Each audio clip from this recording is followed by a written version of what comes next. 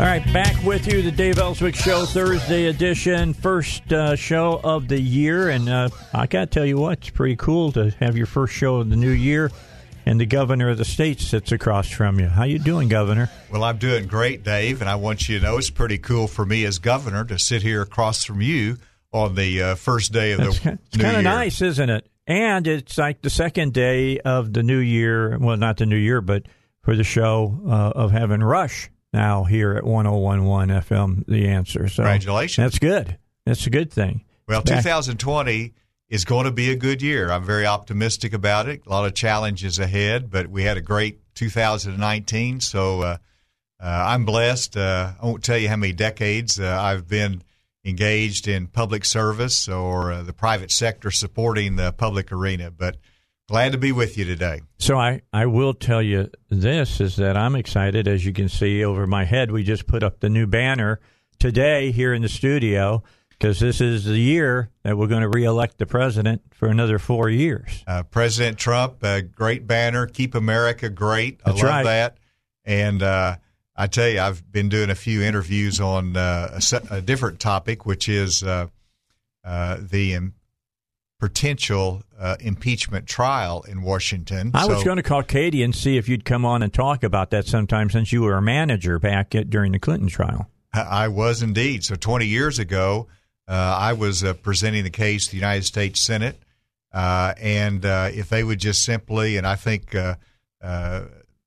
Senator McConnell wants to do that, is adopt the same rules that we had during the Clinton impeachment, which was bipartisan adopted, and it allowed for 2 weeks of presentation, and then we actually did. Then you determine whether the case proceeds at that point. So we'll see which direction they go. My guess is that they'll do everything to slow everything down, as they've already done.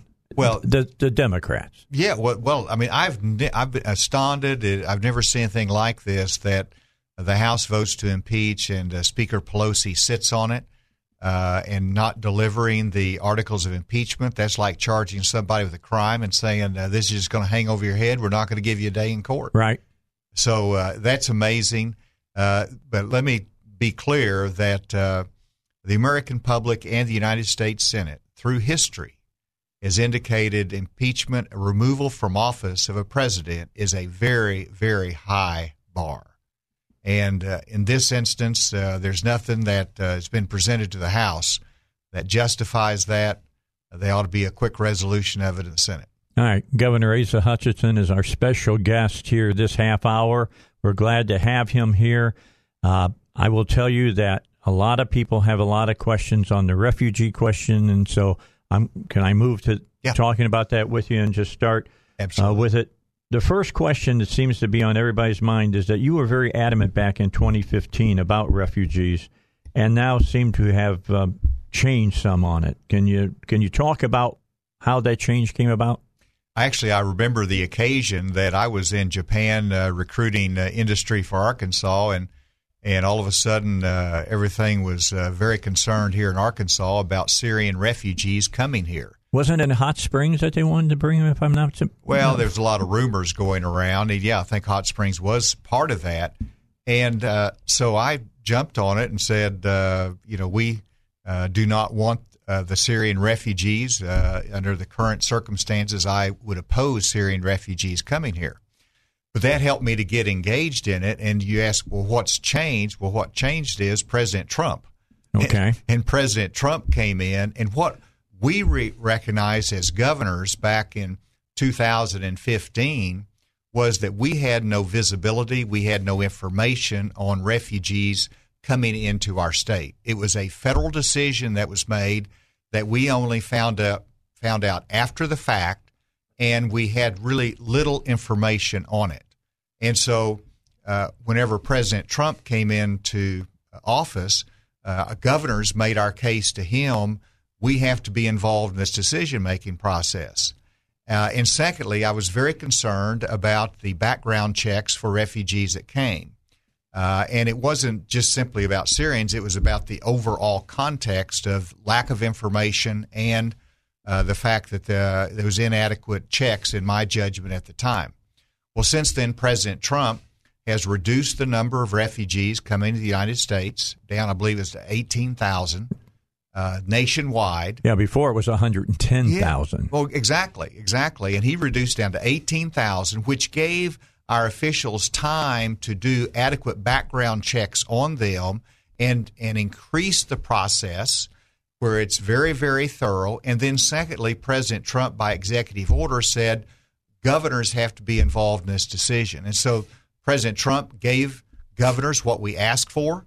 And with that, that's what's changed. President Trump has allowed this process to change, tighten up the security, reduce the number, and that was a key factor to me. All right. Then the question that's kind of a corollary question is that, and this was asked by some state senators as well, is that they were not even notified that this was going to be happening. A lot of them found out through social media or constituents calling them, which they weren't happy with. And I'm just wondering, what was the thought process? I understand that the president dropped this in governor's laps, but it would seem to me that, communication with the Senate and the House would have been a good thing to do. Well, it's always a good idea to communicate with the General Assembly, and I make it a habit whenever I do something that could create some controversy is to notify the leadership. And so before this was announced, both the Speaker of the House and the Senate pro tem were advised of what we were doing, as well as a couple committee chair as well. We don't, as a habit, call 135 members. We follow that leadership change. But also, the President Trump, does not require a law to be passed. It simply is an executive decision. And so working with the White House is how this decision came about. Some people ask, well, why did it happen on the day before Christmas? Well, this is how it came about. I was actually at a Republican governors meeting with other governors, and this was a topic of conversation. And as we reviewed it, I recognized that many other Republican governors had already acted on this and approved refugees coming into their state with the new requirements. There had been significant briefings that I was engaged in as well on the level of security. And so as a result of those discussions with Republican governors across the country, I came back and focused on this more and recognized that the security is in place. All of these are legal. This is not someone who does not have legal authorization to come to the United States. And with that, I wanted to make sure that there was support in the local community in which the refugees might be located. And so with that, I went ahead and sent my letter to the president saying that Arkansas, with these conditions, would accept the refugees that are allocated, which I believe in 2020 will be about between 50 and 70. Okay. Do we know where they're coming from? We approve the authorization for refugees to come here, and we only know where they're coming from based upon experience. And the experience that we've had is that they come primarily from African nations that are war-torn. Congo is an example of that. Rwanda is another example of it. That's the bulk of who we get. I believe we've also had one or more from South America or Central America.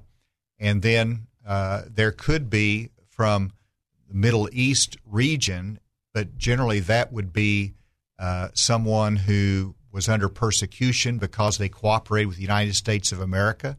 Could be someone in Iraq that cooperated with us and they're at great risk, or it could be somebody from Syria that cooperated with our United States Armed Forces in our operations there, or it could be from Afghanistan of people who cooperated. I look at that as that we have an obligation, just like whenever we accepted refugees coming from Vietnam after the Vietnam War. Now, obviously, this is a number that's less than 100.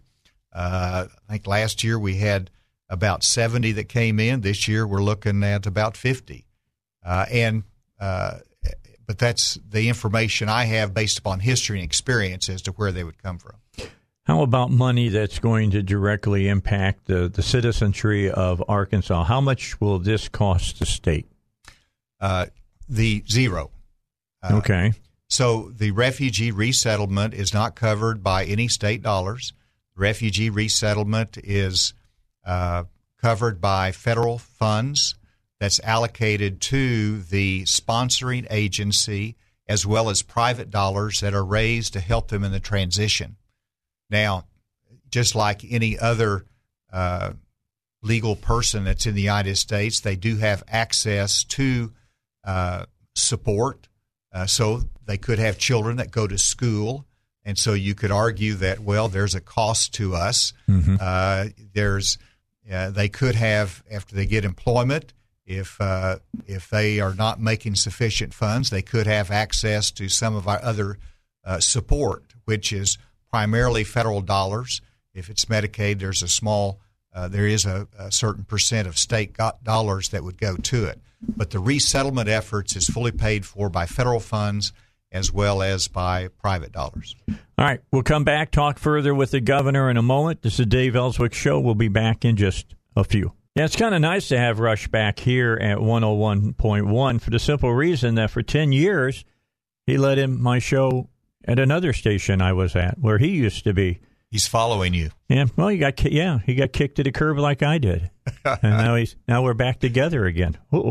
That could be trouble for some people. All right, the governor's on. Governor Asa Hutchinson is here with me in the Dave Elswick studio, which is a Republican studio. I can tell you. Is that not true, Governor? Is it not a Republican studio? I consider it Republican and conservative. It is seriously conservative. Katie is here, too. Katie Beck is here. She's sitting over to my right. It's good to see you, Katie. Are you having a good New Year so far? You glad to be back home? You are? Okay. That's good. Love that. I still have my Hillary sticker up. No, it's not pro. Okay. And just for the audience, Katie Beck is my communications director. Yes. She was in Washington, and we're delighted to have her back to Arkansas. Well, she is back home where she has wanted to be. It's nice to visit Washington. I would not want to live there at all. I concur with that. A week is fine. After that, don't want to be there any longer. We've been talking to the governor about the refugee movement that's going to occur. Do we know the dates of when the refugees will arrive? No. They expect over the course of the year, I think it's 54 that they've been allocated for 2020. And so that's really dependent upon the federal agencies and Canopy, which is a sponsoring organization. And, of course, you have to remember that there's families that are here under previous authorizations. This is just the first time they've had to have the approval of the governor. Okay. And so that is really the key difference. They had, I believe, 70 that was relocated last year, 50 that's anticipated this year.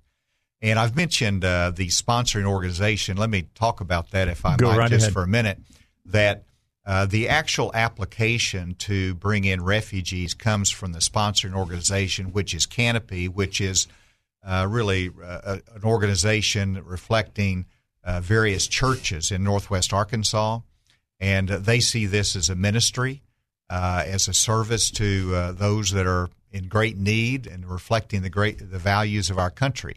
And so they bring them in, they help them to get jobs, they make sure they get the training that they need, help them to assimilate, which is so critical. If we're going to have people from other countries come here, we want them to assimilate into our society. And so that's their responsibility. And that's why, they're not relocating them to South Arkansas or East Arkansas or Central Arkansas. It's really a Northwest Arkansas central organization that works out of there. Now, after time, they can go elsewhere, but that's where they're first going. And so Canopy is a good organization that we've had good experience with, and I was very impressed with a number come in that within 6 months they're employed, they have an income, they're paying taxes. That's what we want to see from the refugees that come in. All right. So is this just up in the Fayetteville area at this time? That's right. That's right. Whenever the sponsoring organization is located there, they bring them there. And that's why I wanted to make sure that there was support from a local community. And so Springdale has just sent a letter saying that they would support this ministry of Canopy as they bring these refugees in. Fayetteville has written a similar letter. And so under the president's executive order, the governor has to sign off on it, but both under his order and my principles, I want to make sure local communities buy into it as well. And so if there's a local community that says, no, we don't want to participate in that, Canopy's not interested in trying to bring and partner with that community. That's why it's Springdale, Fayetteville right now. I expect that there'll be other areas. I had a good conversation with the two county judges, both Republican, there in Benton and Washington County. And, they understand what's happening here and just want to make sure they had all the facts and information that they needed. They're going to be good partners in it as well. I want to go back to, I had asked about contacting the Senate and the House and the members of those two different organizations. And you said you talked to the majority leader of the Senate and then you talked to the Speaker of the House. So evidently the Speaker of the House and the majority leader didn't talk to the rest of their caucus. I don't know to the extent that they had communications, but that's the normal process that we follow whenever I make an announcement. And this happens frequently, and we call, the Senate pro tem, the leader of the Senate, and then the Speaker of the House, and we usually call a couple committee chair, if it's an education issue or whatever issue. And so that's just the communication that we follow. If we can do better, we want to be able to improve it, but I can't. Being formerly in the military, it sounds like the way we would have done things. That's the chain of command we try to follow. That's exactly. I mean, you go through a chain, and if the part of the chain breaks down, that is a problem. So I'll be giving a call to a couple of people and talking to them. Did you happen to think about calling the rest of your caucus, and see why they didn't? Because evidently they didn't. Well, I don't know. They're usually very good about communicating, and sometimes they make the judgment that, this is an executive decision. You gave us a heads up. We notified the committee chair, and so you never know about that. But we always want to improve those communications. Okay. What about? Is there any kind of security system set up? I mean, I understand that these are people who have been vetted, but do we have anything set in place so that we are notified if anything happens with one of these people? They don't do what we think they should be doing or whatever, so that the state knows what's happening. Great point.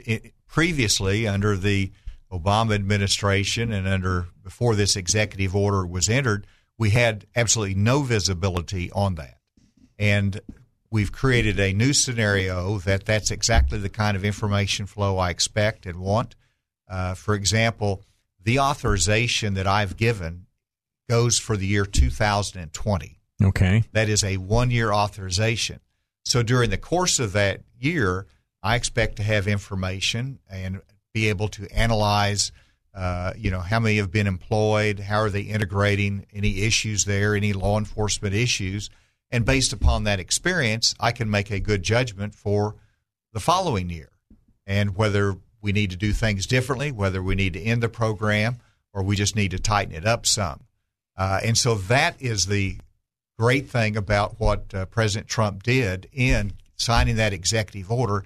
He gives the governors and the local communities the visibility we need to make sure that we're protected, to make sure that we do everything we can to make sure that the law is followed and that they get jobs and that they're assimilated into our society. Last question on this, and that is, what kind of blowback have you had about this? We've had some. You our front office has had 2 or 3 calls. When I was leaving today, I had another call. Much of it is based upon misinformation. For some reason, people think, well, illegals are coming in, or they think it's going to be like the Cuban crisis, in which we had thousands and thousands that were let out of prison in Cuba that came in here. This is not the case, obviously. They're all legal, and there's a good process here as to a limited number that is coming that I believe it reflects the best of Arkansas. It reflects the best of America and our compassion, but also our democracy, that we want to be able to recognize immigrants as the strength of our country, the vibrancy that gives us life for the future. And so I think this is a small part of that.